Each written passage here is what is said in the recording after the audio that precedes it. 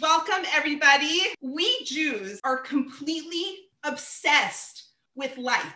Think about it. Every holiday, we bring it in with candle lighting. We take it out with candle lighting, Shabbos lighting, holiday lighting, and then we end it with Havdalah. We're always lighting those candles.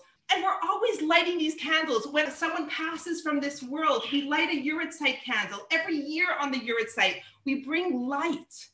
And the holiday of Hanukkah, all about light, lighting it up, lighting up the nights. Why are we so obsessed with light? If you think, just close your eyes and think of a nice Jewish woman. What picture comes up to your mind? I'll think about my Bubby. I'll see her right there, hunched over the candlesticks, bringing in Shabbat, covering her eyes. That's the picture that comes to mind, that quintessential picture of a Jewish woman lighting the candle, bringing light in. Well, again and again and again in the Torah, we see this concept of light. From the very first few passages in the Torah, in the book of Genesis, let there be light. Again and again in the book of Exodus, we see God coming to Moses in the burning bush that wasn't eaten by the flames, and God's presence was there talking to Moses. We know that when the Jews were traveling through the desert, there was a pillar of fire that led them in the nighttime. On Mount Sinai, the lightning, the fire, all of that, again and again, we have this light, and it makes so much sense that we have this obsession with light. Because the mission of the Jewish people is to be a light. It's to shine our light, to be this or lagoyim, this light onto the nations. That's what it's all about. So when Hanukkah comes and God says, light your little flames, like God needs our flames, our little few lights. God has all the light in the world, but he just wants our little flames. That little light goes such a far way. And when Hanukkah comes, in most places of the world, it comes in the darkest part of the year, a time of the year where there's so much darkness all around us. The days are short. We're coming out of Cheshvan, where there's no holidays. It just feels so drab and dreary. How are we going to get through these months? And then Hanukkah comes like this ray of hope, because that's what the symbol is, the symbol of victory, of miracles, of God's presence, all of that beauty. That's what Hanukkah represents, that light, that little bit of light that could push away so much darkness. And that's what makes Hanukkah so great. It's finding the little bit of spirituality, of holiness during the dark times. We're living through dark times. Well, Hanukkah is personally my favorite holiday. I was actually born on Hanukkah. Hebrew birthday, Rosh Chodesh Tevet. We have Rosh Chodesh coming up. How apropos to be celebrating with women, a Jewish date of celebration, the new month. And on this day, the day of Rosh Chodesh Tevet, actually historically, Queen Esther became queen on this day. That's in 362 BCE. And on this day of Rosh Chodesh Tevet, the actual Hanukkah miracle, the victory took place in 139 BCE.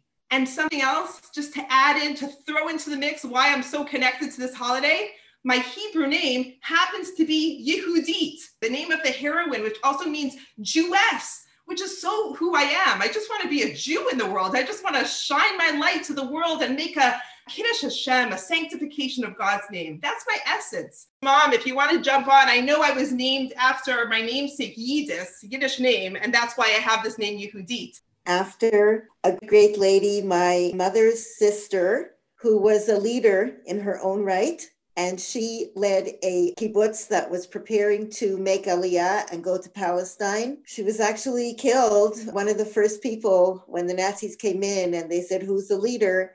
And she picked up her hand and she was killed. She was a big idealist. She was a great leader, and she was definitely a trailblazer in her time. Thanks, Mom. I've lived my whole life knowing who I'm named after. It's been a big part of my direction.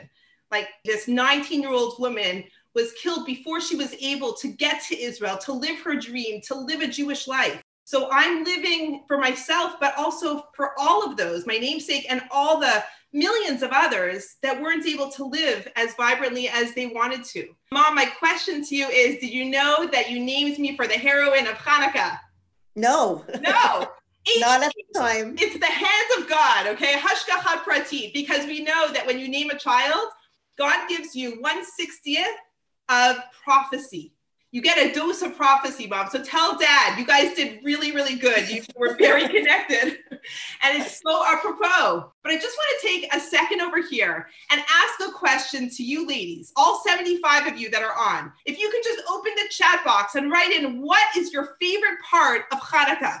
Let's go.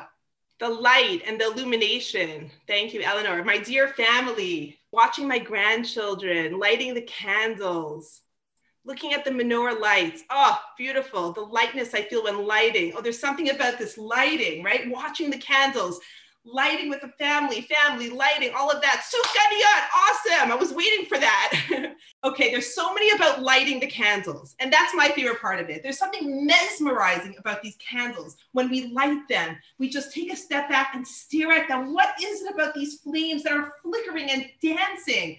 They're always striving upwards. Look at a flame. A flame looks like a letter. It's the smallest letter. The smallest little letter is the Yud, always striving upwards. Very powerful letter, the letter in the name of God.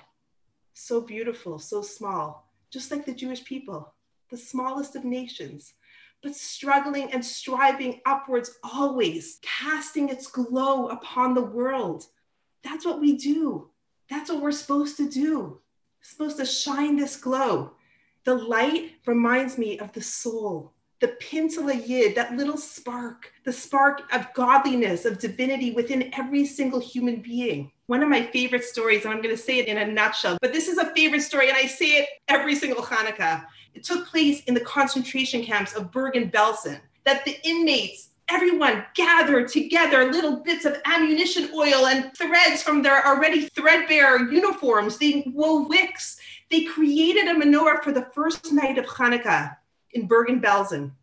And people huddled together in the middle of the night, risking their lives. And they gave the honor to a big rabbi, the Bluzheruba Rebbe, who comes and he takes the honor and he collects himself. And with so much emotion, he says the first blessing, Lahadlik ner shel Hanukkah, to light the light of Hanukkah. And he hears Amen. And then he goes on to the second blessing, Baruch atah Hashem she'asa nisim lavotenu bayamim hahim bazman hazeh. Thank you, God, for showing us miracles. And they're all living miracles. Every moment to be alive with death surrounding them was a miracle. They saw miracles. Every survivor was a miracle. And you hear Amen. And then he pauses and he looks around and he's looking around and he's like, felt like minutes were ticking and people were nervous. What's going on? What's he looking for? And finally, he composes himself. And he, with all his strength, he says that third blessing that we only say on the first night of Hanukkah. Shehechiyanu. Thank you, Hashem, for bringing me to this moment in time. And he hears Amen, and people just go back to their barracks, back to their wooden slats that they're sleeping on. And one man comes over to the Rebbe and he says, Rebbe, I have a question for you. I understand that you said the first blessing. We did the mitzvah. I understand you said the second blessing. We're all seeing miracles. It was a miracle tonight that we were able to perform this mitzvah. But the third blessing?